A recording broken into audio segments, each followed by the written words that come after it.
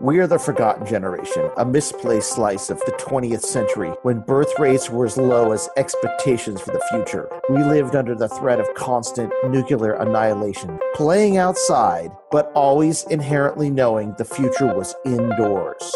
We are the second half of Generation X. We were some of the first to play video games, program home computers, and record CDs to cassette mixtapes. Our generation was nourished by new wave, imperfect punk rock, and John Hughes movies. We built Web 1.0 from the ground up using our childhood 8-bit and 16-bit programming skills. They call us Gen X. We prefer the vertical blank generation, where magic happens between the lines, because that's where we live, love, and thrive. We are Generation Atari.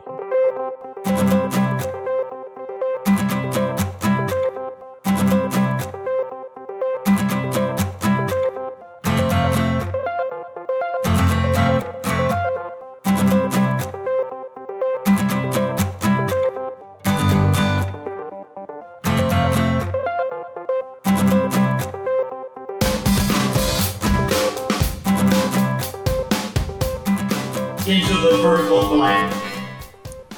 Hey, Jeff. Hey, Steve. How's it going? It's the 40th anniversary of Asteroids this month. The Asteroids coin-op. Oh, my God. I know. 40 years of Asteroids. Mother years. Excuse my French, but can you believe that? 40 years since you saw that beautiful glow of the vector screen. A long time. Took a shot at an asteroid and was amazed by the fact that it blew apart into two smaller asteroids. And I mean, it's amazing. It's amazing to me that's the beginning of Atari fandom for us. And we probably played it in '79, but I'm going to guess that most of our consumption was in 1980. Yeah, 80, and then having the brown boxed cartridge for the 2600. In 81 when we got it for Christian, it's amazing. But 40 years, I mean, that's so. Ben S., who's one of our new listeners and followers on Twitter and listen to the podcast, he actually announced that this morning. He turned his name on Twitter into Asteroids Turns 40. So this is how he reminded me of it. Well, that's awesome. So I asked him what his feelings were about Asteroids, and this is what he wrote to me on Twitter. You want to hear? Sure, of course. Tell me what Ben has to say. It was like 5 or 6 different tweets, so because he had to get it all in. Okay, so first, neat. This is Ben S. Neat. I don't think I have any special insights. It's just one of the games, along with Centipede, where you can get pretty far by not moving. Hyperspace is the desperate escape button that can land you right back in danger, and probably inspired the similar mechanic in Defender. I can't remember specifically where I played the arcade version as a kid. A neighbor on the main road had it in his garage in the late 80s, but I played the machine maybe once. May have seen it on the Seattle Ferry in the 80s. Or is that Space Invaders? I just want to stop there. Getting those two mixed up actually in your memory is not, even though it's two different games, that's not a difficult thing to do because they both were like pioneering. Yeah, and at that age, they could have seemed very similar because they both really were white graphics on a black screen.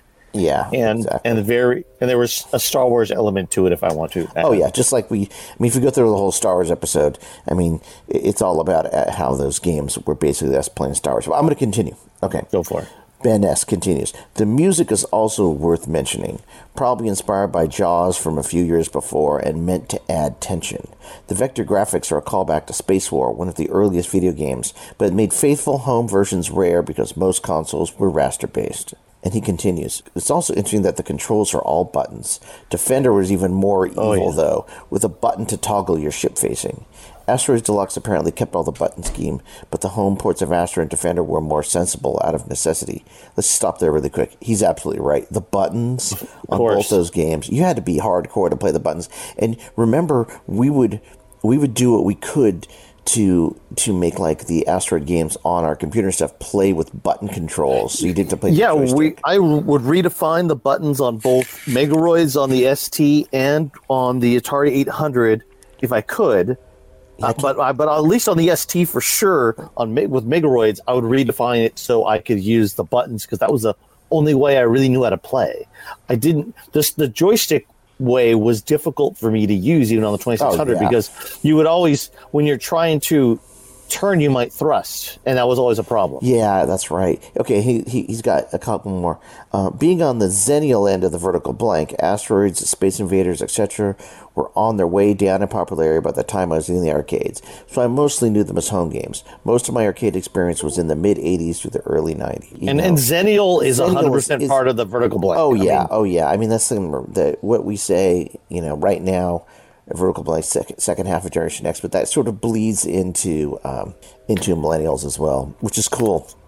And it's awesome. we also liked, we also had Sega Master System and Sega Genesis like that, which is very much a millennial thing. We played copious Nintendo games at our Ian's house, and we used all of the systems. Yes. Yeah. We were lucky enough to be able to... I think the one that intrigued me the most at the time was the TurboGrafx 16. But anyway, let's go back to Asteroids. Still want one. So last year, we did a 2-part Asteroids podcast last year, and we ran a story called Trek to the Asteroid Zone, which is about all the times we would walk up to the grocery store to play Asteroids. It was a very significant time for us when we had to do that, or when we did that. So I thought maybe we could run that right now in honor of the 40th anniversary, and then we could talk about it a tiny bit afterwards. I don't think we talked too much about it in our original podcast. What do you think? Yeah, that sounds great. Okay, Let's do that. Cool. Here we go.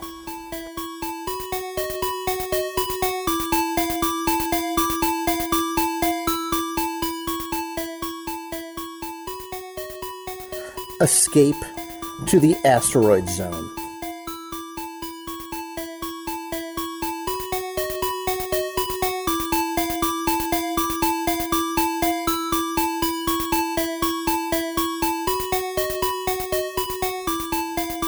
Part 1, The Trek. It was the summer of 1981, and I was obsessed with Atari. The actual mechanism for this obsession was not clear to me at the time. I just knew I loved video games, and the name Atari was synonymous with them. My brother and I had just finished 5th grade, and the dreaded junior high school was looming before us. The stories of 6th graders being trash-canned and given whirlies echoed through our heads. We did not have access to any Atari games at home, and the closest arcades were miles away. However, we did have one outlet for our video game madness: the grocery store shopping center located roughly 1 mile from our house. It was positioned at the edge of the city, just off the other side of the tracks dividing line of our hometown Manhattan Beach, Sepulveda Boulevard. We lived on the wrong side of those tracks. Since this was still the early 80s, our parents felt sufficiently comfortable letting us roam the neighborhood without supervision. As long as we made it home on time, all would be okay. Plus, my parents were preoccupied in those days, so it was pretty easy to slip out and do our own thing unnoticed. We were inspired by the long walks we took with our mom when we were little and had no working car. Since Jeff and I also did not have bikes that could reasonably take us anywhere further than our own driveway, we made the trek from our house to our little video game mecca on foot. The trek started at our house on 1st Street. We'd start walking up our hill towards Peck Avenue, passing over acorn-infested semi-sidewalks under the eucalyptus awning created by the forest of trees that line the south side of the street. As we walked, we never failed to marvel at the rich family mansion that took up almost half the block. We rarely saw the people who owned that property, but the pools, tennis courts, European cars, and giant house belied a level of wealth and sophistication that we could hardly understand. It was a true estate that took up the space of 4 huge houses. The fact that it was located right next door to 24 50s-era suburban cracker boxes made it even more impressive. I always imagined what it was like to live like a rich person, in a house that took up 4 lots of a suburban block. What did they have inside? I tried to peek through the trees when we walked by, but the place was always locked up tight with few signs of life. At the top of the hill, we crossed the street over to Penny Camp, our elementary school. At the east playground entrance, we had to make a choice as to which way to go. Across the playground was the quickest route, but it also had its perils. We were never sure who might be on the playground, and since it was at least 300 yards in length, of blacktop and grass, we might be left in the open with no real option for escape if a problem might arise. Usually, those problems came from one source and one source only: Curtis. He lived at the end of our block and was the bane of my existence. Curtis lived with his grandmother, and his lack of parental supervision was displayed in everything he did. My first introduction to Curtis was on my 5th birthday, when he came into our front yard and, for reasons known only to Curtis, threw a bicycle tire at my head, splitting open my right ear.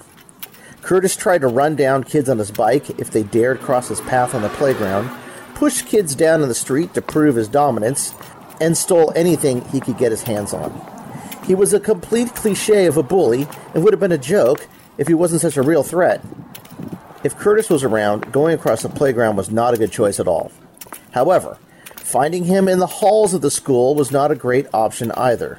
The best way to avoid confrontation with Curtis was to take the back route, behind the school. There was an old cement path just south of the Pennycamp School Library that led past the community garden, then up over a steep hill. About 100 feet up that hill, the cracked asphalt path ended at a chained and locked fence. However, the lock and fence were so old and had been climbed through so many times that any 10-year-old could easily slip through the gap and be on their way. Once through the fence, we walked into an actual wilderness, up past an overgrown volleyball court, and then through what looked like an abandoned cornfield before the path dipped down again into a steep incline.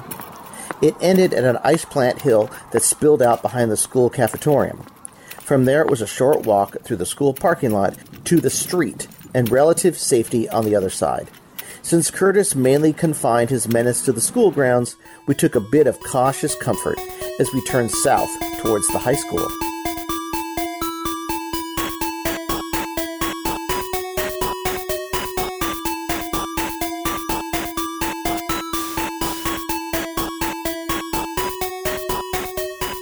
Next, we walked down a long hill towards an overgrown vacant lot that was known in the neighborhood as Pollywog because of the small swamp created from neighborhood runoff water. When we got to the entrance to Pollywog, we had to make another quick decision. The path through Pollywog cut off 10 minutes of our walking time, but also held the possibility of trouble. Sometimes the pond overflowed, the rickety bridges were vandalized, homeless people were hiding out, or stoners were smoking in the bushes. I never encountered Curtis there, but that was another distinct possibility. The other direction was a few blocks through suburban neighborhood, safe, but many blocks out of our way. Most days we took our chances walking through Pollywog. Yes, it was the more dangerous choice, but there was an alternate reason for making the trek as long as possible through less traveled areas: finding returnable bottles. We always kept our eyes peeled for 7-Up, Bubble Up, or any other returnable bottles we could find. A couple bottles would equal enough money for one more play of a video game than the original contents of our pockets would allow. The dirt path through Pollywog winded through some bushes, then took a turn towards the swamp. At that point, the first major Pollywog obstacles laid in wait for us. The runoff stream from the street created a 5-foot, sludgy gap in the path. If the makeshift wood bridge was in place, crossing was easy. But if not, and it usually was not, a leap of faith was required. The area surrounding the gap was covered with fallen and dirty eucalyptus trees. It was not easy to tell where the leaves ended and the water began. Even more distressing was the bed of mud that the leaves rested upon.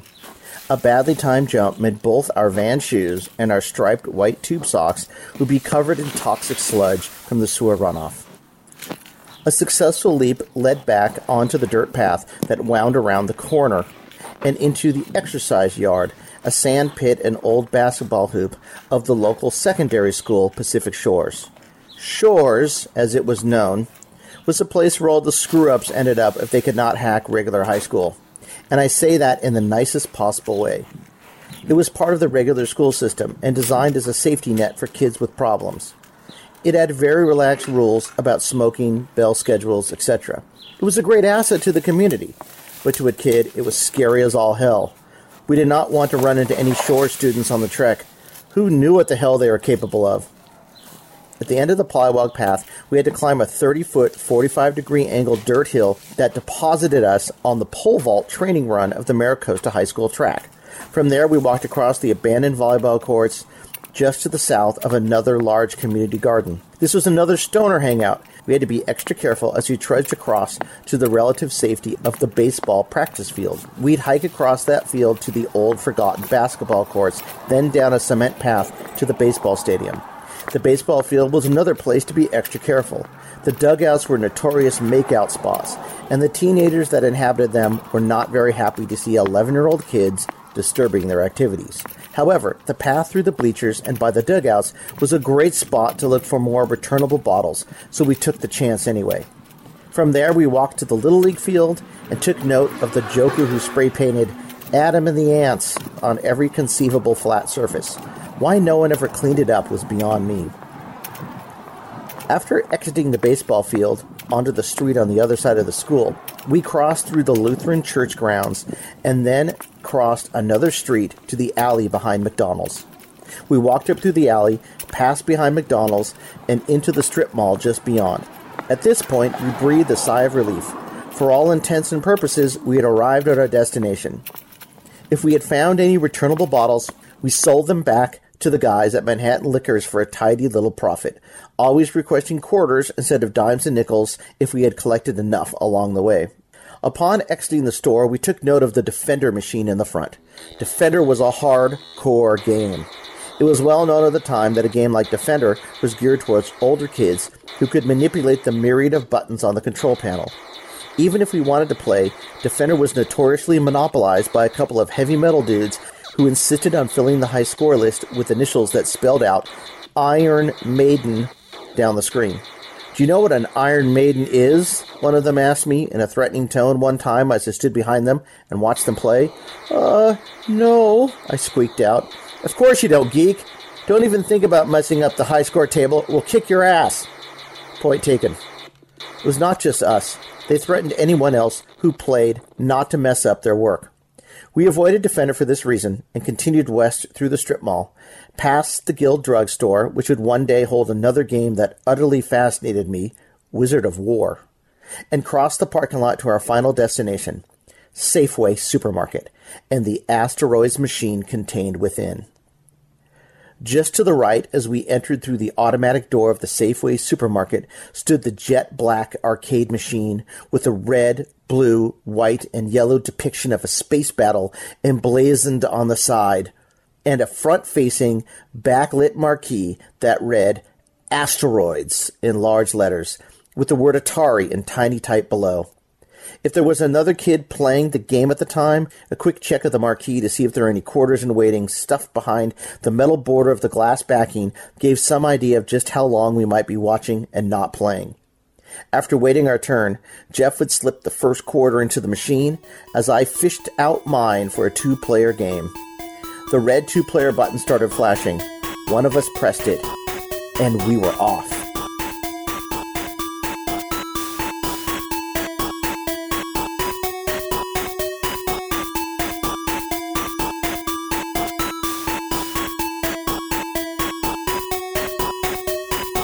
Part 2. A House Divided. After many years of what felt like, at least, childhood bliss, our little happy family hit an implosion point. It seemed like the events all came in a row, even though they were spread over several years. Their combined effect was inescapable. I think it all started in the autumn of 1978, when I woke up one morning hearing my mom crying on the phone. She was talking to her brother, my Uncle Richard. When she finally put the receiver down, she could hardly keep it together long enough to tell us what happened. My Aunt Pat and Cousin Greg were killed by a drunk driver in Santa Clara. One of my other cousins, Joe, had his legs crushed by the family Volkswagen van. My Uncle Richard, his wife Pat, and their 9 kids were the only cousins I'd ever known. Our families were very close, and we spent a couple of vacations together and visited each other very often, even though we lived hundreds of miles apart. It all changed that morning. My mom, in particular, was inconsolable. The accident was an instant and huge crack inserted into the solid foundation of my childhood. Even though my mom had 4 kids of her own, her 9 nieces and nephews were never forgotten. Some of them were well into their 30s at the time, but my mom still sealed an envelope with a card and a $5 bill and mailed it off in time to reach them by their birth date. Each birthday was dutifully marked on the disposable calendar that was attached with a pushpin to the wall behind her spot at the kitchen table. The car accident formed a tsunami of grief that swept over both families, that even to this day has never lifted. For my mom, it stayed until the day she died. She was so dedicated to recognizing birthdays that even 40 years later, as I removed the final items from her kitchen after her death, I noticed that the birthdays for Pat and Greg were still recorded on the Dollar Tree cat calendar I bought her the previous Christmas. What I remember from this time in the 70s was the crying of my mom. At times, when it was just myself, my brother, and her in the house, she would cry uncontrollably. It would last for hours. They were deep, sorrowful sobs that belied a truth much deeper than the death of her nephew and her sister-in-law, her parents' divorce, the death of her mom, the shattered expectations of her youthful dreams to become an actress, and her station in life as a housewife to what was amounting to a suburban insane asylum, all seemed to tear her down. As a little boy, I couldn't stand to see my mom cry. What boy would? I just had no idea what to do about it. My mom was deep into her grief, maybe even obsessed by it. The next year, in 1979, my dad's father died of lung cancer. My dad had a very distant and adversarial relationship with his father, a semi-famous magazine illustrator. The death came suddenly, and it gave my father little time to make up lost ground to try to repair their broken ties. This sent my father into a tailspin of sorts, and he buried himself into his work and distanced himself from his family. He worked late and on weekends to get overtime pay, but instead of using that money to help his family, he spent it on his new hobbies like motocross racing and metal detecting. My dad broke his collarbone in a motorcycle race in 1980, and this saw him go even deeper into his own world. At the age of 54, he could no longer put on his motocross outfit and pretend to be the kid he never was. Thus, a new obsession began. The sign started that previous Halloween. My dad said he wanted a Civil War hat. I was excited because I had seen one at the Guild Drug in the stacks of Halloween costumes. I knew what a Civil War hat looked like after pouring through the American Heritage Golden Book of the Civil War so many times. I knew each battle painting by heart. My dad went straight up to the Guild Drug and bought the hat, but afterwards he was sorely disappointed. The hat looked nothing like what he wanted. He wanted the kepi he saw in a store from his youth, the genuine one in a store window for $5 that he passed up and kicked himself about ever since. The one he bought that Halloween in 1980 was cheap, phony, foo-foo crap. I'm not sure what he expected for $10 at the Guild Drug. The event set a weird tone in our house. My dad, at 54 years old, had finally reached the age where nostalgia was no longer a cute memory of old times, but instead an ever-pressing need to recapture the past before it was too late. My brother and I soon found ourselves dragged along to gun shows, where my dad could try to purchase military artifacts from dealers that came across the USA.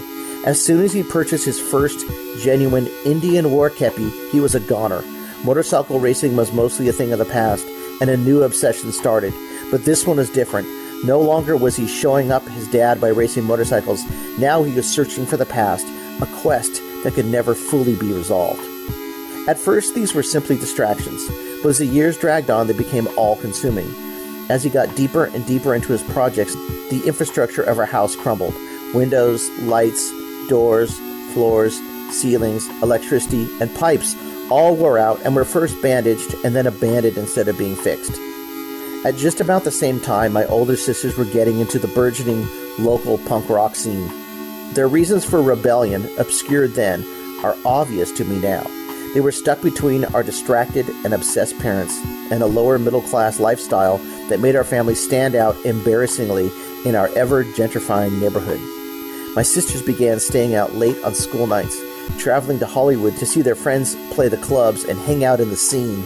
Identifying as punk became their own obsession. As punks, they could stand out, but also fit in with a certain class of people. I admired them for it. At the same time, though, they defied any and all rules our parents set down about their behavior. In 1980, our house became a loud and uncomfortable place to be, where nobody heard anyone, nobody listened, and everyone increased their volume, hoping that others would understand them. My mom, in particular, would argue with my sisters, and they were only obliged to argue back. It was about this time that the police began showing up. The visits didn't always coincide with an episode. They could be an hour or even days later. The knock would come at the front door, which we hardly ever used. One or two men in blue, looking pensive, sporting stereotypical mustaches. They'd say there was a noise complaint or ask if everything was okay. It always was, according to my mom. The battles were psychological. My mom would assure them that all was fine and promise to help keep the noise down. Unfortunately, it was not really under her control. I started to fear knocks at the front door and the sight of the police even more. But out of all this, something weird and magical happened. With our family no longer on solid ground, a new idol rose and became my fascination. The fascination had been brewing for many years, but in the summer of 1981, it became a full-blown obsession. The name of that obsession was Atari. It's clear now why this happened. My mom was obsessed with her grief, my dad obsessed with recapturing a childhood he never had, and my sisters obsessed with punk rock. My brother and I needed to follow suit. Since we'd been trained by Star Wars that people, not technology, were the enemy, and we were proto-nerds who liked to make our own games in the garage, we were drawn to the idea of a futuristic-sounding company like Atari, a company that shipped amazing video game amusements to our local storefronts on a regular basis. I found myself looking for the Atari name everywhere. Whenever I saw an arcade video game, I looked at the top of the marquee, hoping to see an Atari logo. If I did, I knew it would be a good game and worth my quarter. I'd look for the Atari VCS at stores like Montgomery Ward, Sears, and Target, hoping to get a glimpse of the logo or steal away a game on a test machine. This is how I coped with reality. I put my faith into something bigger, and that thing was Atari. As Atari became my obsession, it became my twin brother's obsession too, and the quickest and most successful manifestation of this obsession was the Asteroids machine at the front of the Safeway at the corner of Prospect and Sepulveda. It was an escape into another reality.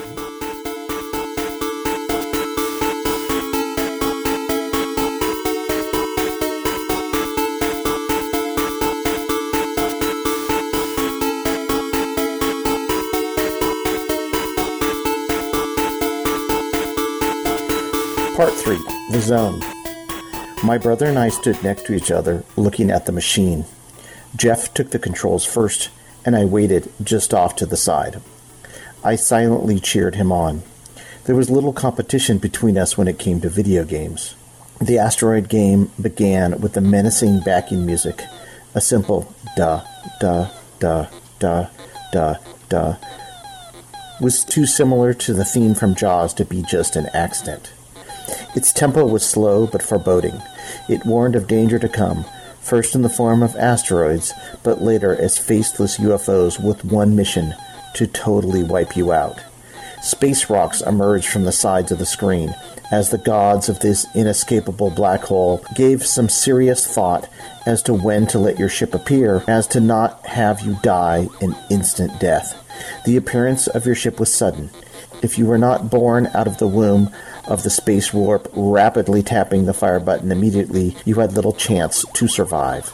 Jeff was always the better player than I, and he started nearly every game the same way. He watched as the rocks moved slowly across the screen. He timed the shots of his little space wedge perfectly so that the asteroids would explode just after passing his ship. When he used the thrust button, it was careful and deliberate.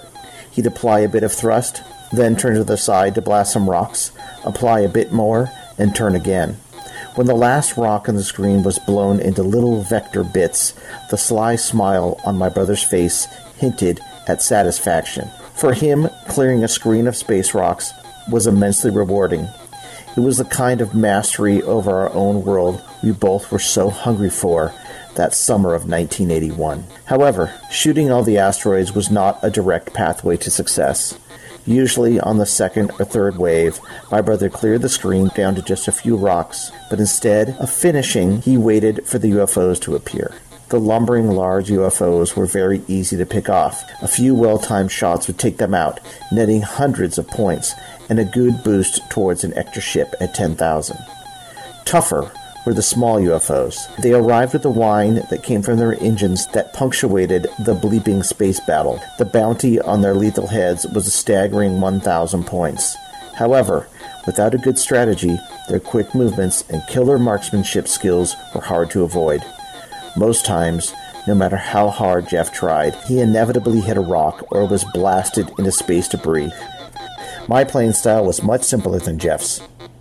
Don't move. Turn, fire, turn, fire, turn, fire, turn. Movement meant the semi-realistic physics of 2D space would take over, making control almost impossible for me. However, movement was a much better choice than the button of last resort, hyperspace. Hyperspace, supposedly an option to help with survival, was, in reality, a button born of pure, concentrated evil. After pressing the button, you were sent to a random place in the black starless void of asteroids, with a good chance your ship would simply blow up on re-entry. When most of the rocks were destroyed, I would venture out a bit, applying thrust, but attempting to keep control of my ship. However, many times I lost control, smashing into an asteroid and losing my turn. What Jeff and I longed to achieve was entry into the asteroid zone, a place we had only seen in the eyes of master asteroids players, but rarely visited ourselves. In that zone, players would rack up huge scores by flying up the screen at a rapid pace, blasting small UFOs for 1,000 points each, earning droves of extra ships, and then turning the game over at 100,000 points multiple times. The guys who were able to achieve this were inevitably much older than us, so much older, it seemed, that we would never be able to make it on our own. However, after many trips to Safeway and many quarters placed in anticipation up on the asteroid's marquee, we slowly gained the ability to play at a fair, if not respectable level. The few times either of us did get into any type of asteroid zone, it was a wonder to behold, with one lonely rock moving, hopefully, vertically through space, and the ship traveling at blinding speed up the screen, leaving a satisfying phosphorescent glow in its wake. We hunted for any saucers that might make the mistake of entering our small, closed-off space. As the anticipation mounted, the soundtrack pounded in the background.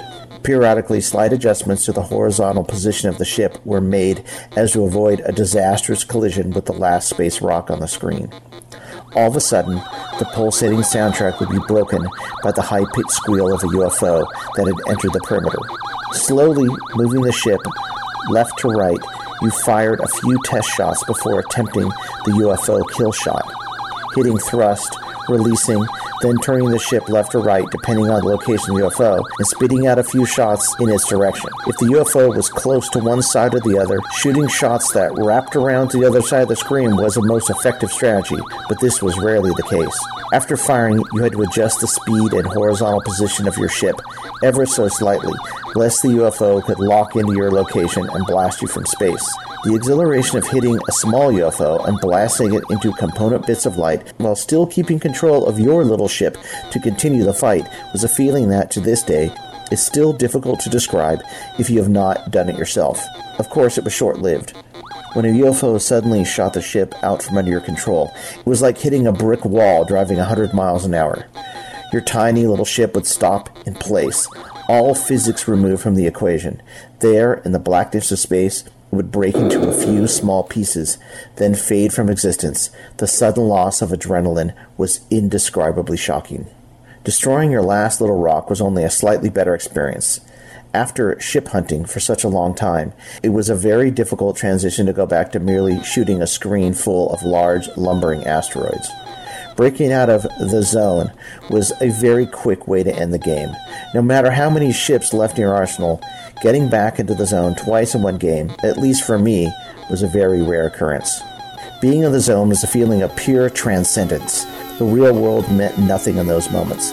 All the crying, the hopelessness, rebellion, yelling, fights, and visits from the cops did not exist there. It was a purely fictional game world, a one-screen void that was invaded by an ever-increasing onslaught of space debris that needed to be wiped out in order to preserve our very survival. Yet, it was one that I fully embraced because I could, at least for a few fleeting moments, be successful there.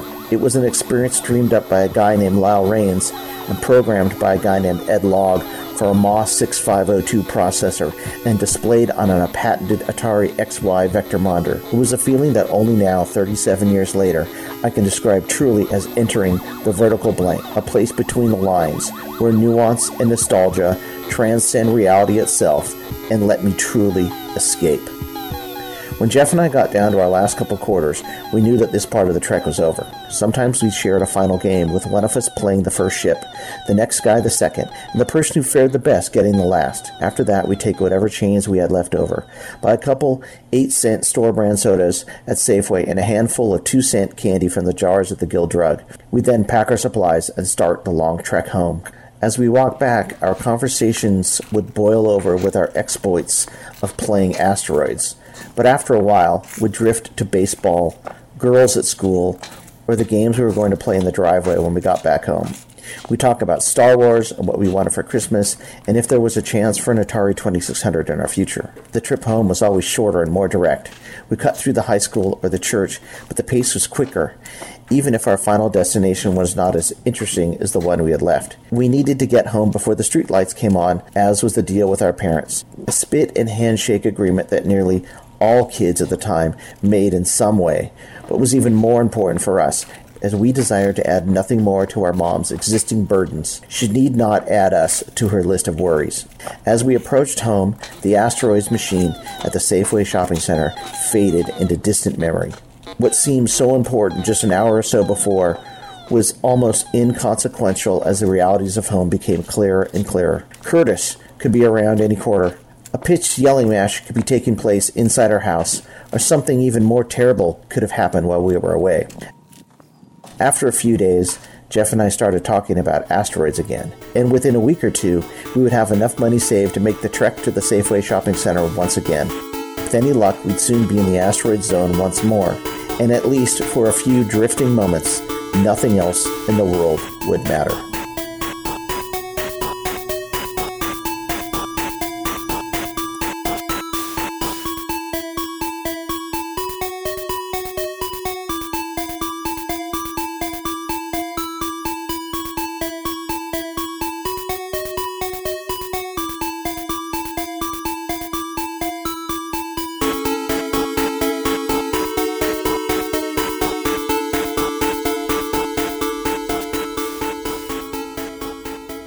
So, hey, Jeff, do you remember that walk? I remember that walk very distinctly. I know the whole route in my head. It's just all those places are gone now. Yeah, I know. If you, it's true. Like if you walking up the street, the school, the swamp, the high school, I don't think there's an inch of that path that's the same. There's possible. But changed and sealed off. So you can't even go through the school anymore. All the schools are shut down. So you can't even make that a path. So there's no way to even hide from the bullies if they even exist now. You'd have to be right out in the street. What I was trying to say was the innocence of the time when all the schools were wide open so we could find a path through the various schools, not having to go on the streets. Yeah, I mean, that's something that we didn't really hit on. And I don't know if maybe there'll be a time when we can do it. But the fact that I think maybe in our Tron episode, we can talk about, I mean, because we would go after Tron, we'd go up to the school and play Tron on our bikes all the time. But the idea that like the schoolyard and the school hallways, that was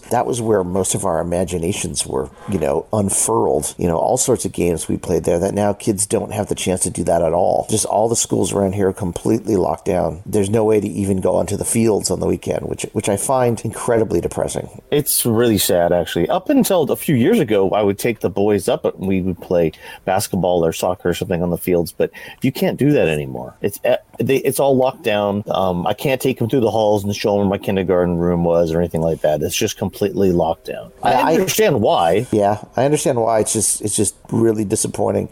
I don't know though. How much more dangerous is it now than it was when we were kids for the schools to be open? I think that they just spent. I think the fact that they would have to at the end of every weekend have to paint over some graffiti or something some kid did, or fix something that was broken, or pay extra insurance for people using the swing set on the weekend, when they weren't in school. I think all those things come up to schools having so little money in their budget, they have to make sure they conceal all those things off. I think those are the reasons more than anything else. And obviously, they lock the schools down during the day more because of the violence that's happening, brought into the schools by shooters and things like that. That's but I'm just talking about the weekend. But I get it. I mean, they get people to think that it's not really a place to go. I mean, that maybe that's just a psychological. How many times do you think we made that walk from our house up to that shopping center with the asteroids and the McDonald's stuff? Well, specifically that walk to that destination,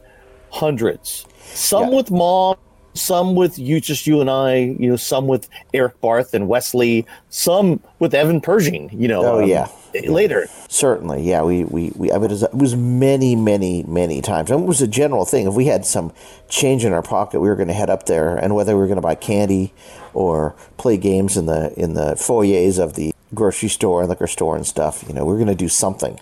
It was kind of our mecca to go buy Star Wars cards. Buy Star Wars cards. Yep. I think that the place where we played Asteroids, we might have talked about this in the last one, but just to reiterate, I mean, I think Asteroids is either now that exact spot is either a Coffee Bean and Tea Leaf or a haircutting place. We get a haircut.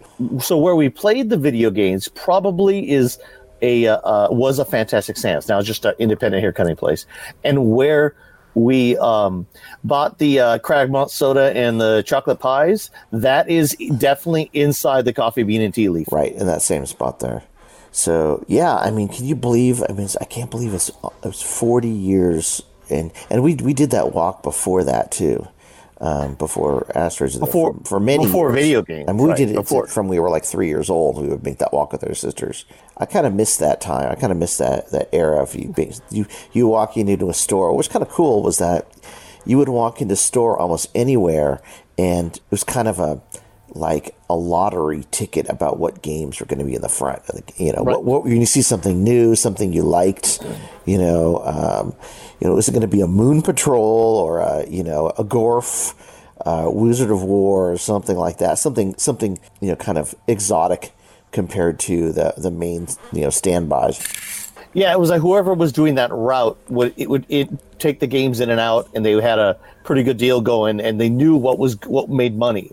So, you know, that's why the Asteroids stayed there a long time, and so did the Wizard of War. But, you know... Star Castle as well. Star Castle did stay. What I'm saying, but some of them would come in and leave right away. Yeah. Not too far later on, it was it wasn't Hyper Sports, it was the other one, Track and Field. Yeah, that's right, and the Tempest and a bunch of other stuff. I was, you know, obviously you reminisce about those days because that's what we do on this stupid podcast. But, you know, there is something also to be said about the fact that just the idea that we would walk up there and then we were on our own and we were sort of fending for ourselves, even though it sounds so like at the time it didn't feel like it. At the time it felt like, considering the stories Dad would tell us about what he did when he was a kid, you know, like it seemed tame. It seemed very tame. Like, you know, we're just, you know, and I remember even at the time thinking, wow, I really wish I lived at a time like Dad where we were doing all this sort of dangerous kid stuff, and, you know, and not realizing that compared to now, you know, we were daredevils. I mean, we did, yeah. You know, and it doesn't. And I'm saying that kind of jokingly because we weren't, but compared to now, we were. I mean. Right. I mean, we jumped our bikes and stuff off. We jumped our bikes off everything. You and I and Wes and Eric, we even stupidly tied things together and made wagon trains going down hills and stuff. Yeah, that was about this time too. That was this was a year earlier. I mean, I feel like that Trek means more than just, you know, the Trek for us. It's like kind of symbolizes actually a totally different era 40 years ago when kids could go do that and not, you know, and it wasn't a big deal. Yeah, we could walk a mile each way without it being a big deal, without having to call anyone. No one was checking up. You know, the time moved a lot slower. I mean, those trips probably were 3 or 4 hours. And yes, the time moved. It was, you know, I do miss that too. That's one of my big things that I miss is time moving slowly. And I know when you get older, time moves fast. That your perception of time moves fast. You can't change that. But just the idea that, you know, the lack of responsibility added to the, you know, sort of lack of things to do led to, you know, a 3 to 4 hour trek to pop 50 cents into an Asteroids machine and try to do as good as we could before we picked up a soda and a chocolate pie and walked home. Yeah, and what I mean by that was a good day. That was a good day. Yeah, that was a good day. That was, and you know, a summer day, especially doing that would have been a good day.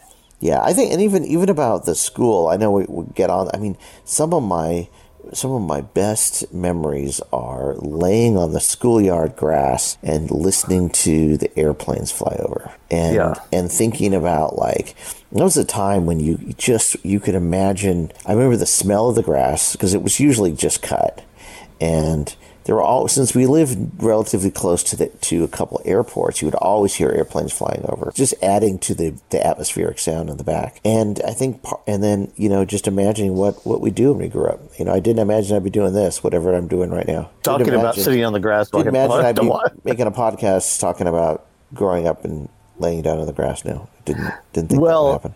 It would be worse. I don't know if it'd be worse or better. You could tell me if we didn't live so close to that, because now I can see the change. Like if I came back and saw the change once every 10 years to be different, but I've actually seen it morph over the last 40 years. So I do think about that too. And I know people probably already turned off this podcast at this point because it's really not interesting, but That's okay. I'm going to say something. So yeah, I do wonder if we had left this area and come back, if it would be easier, because what we've seen basically is a very slow motion decay over time, right? Of things changing, flashier but not better.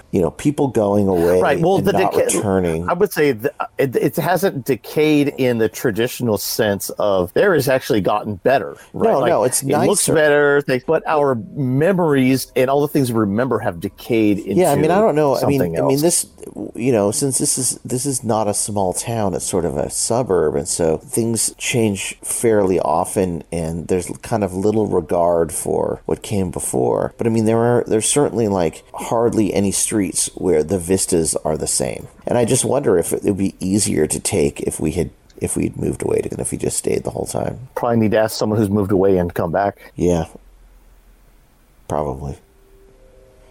Do you remember getting the Atari 2600 version of Asteroids? I do. Yeah, the day after we got our Atari 2600 in 1981, we got it after we went to Gemco and exchanged the Atari 2600 that didn't work. Right. Now, so we got it. We went. It was basically 1982 when we got it. It was the late end of 81. That was an eternity in kid years of that time. We're talking about the slow time. It was an eternity. Oh, it was absolutely. Before we could play Asteroids in any form at home.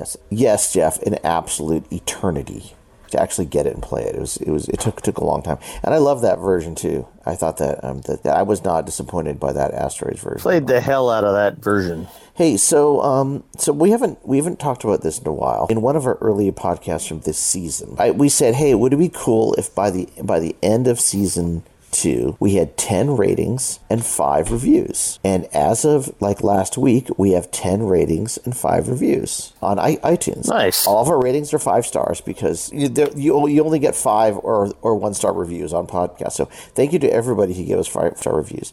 But there are some actual reviews people have written, and I'm going to read one of them, or a couple. So this is from Batari, I think it is. Awesome podcast. One of my absolute favorite podcasts. The stories and memories are a joy to listen to. While I did not grow up in California, I was a Midwest kid. I can so easily relate to the stories and nostalgia. Bring back so many fond memories of life in the 80s, or more accurately, life in the vertical blank. That's cool. So people actually use our nomenclature, which is kind of That's awesome. Now, I'm hoping that wherever he came from, or she, but that their schools are locked down now too, and they can't go if they share the same memory. But actually, I'm not going to say I hope their schools aren't locked down. No, I hope they're not locked down. They can bring their kids there and play. What I mean is, I wonder if that's a common thing that happens to. Yeah, their neighborhoods maybe too. People can tell us, if people listen to this, they can tell us, it'd be interesting to find out if their schoolyards are shut down and if they can go there with their kids and stuff. Here's another review from Cruiser11. I think you know who this is. But I think I know who that is. Trip down memory lane. I'm proud to say I grew up with these guys, so this may seem biased. However, I'm not writing this because they are my friends, but instead because these stories about Atari and their family, especially their dad, are amazing. I was lucky enough to get to know the whole family, and these stories bring fond memories of my childhood. Their dad was so fun, and I remember spending many hours in Castle Park with Jeff and Steve and him.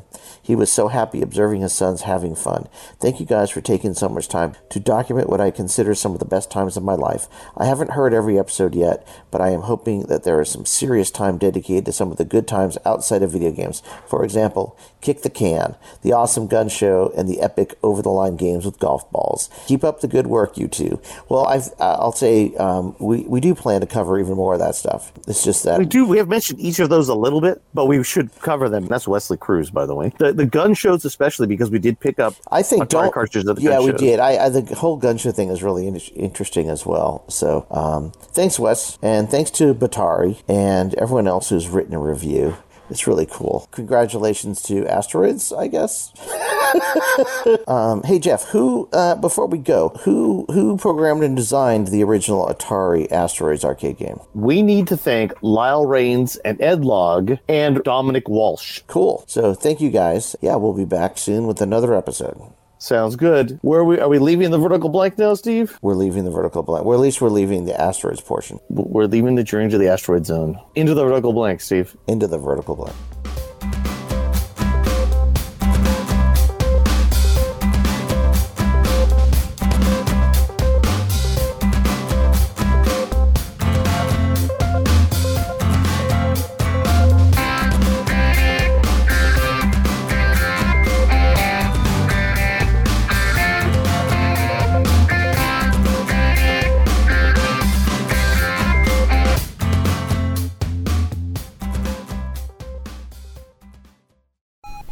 Next frame calculated. Prepare to write new data.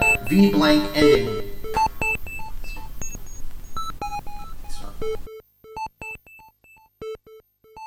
An 8-Bit Rocket Studios production.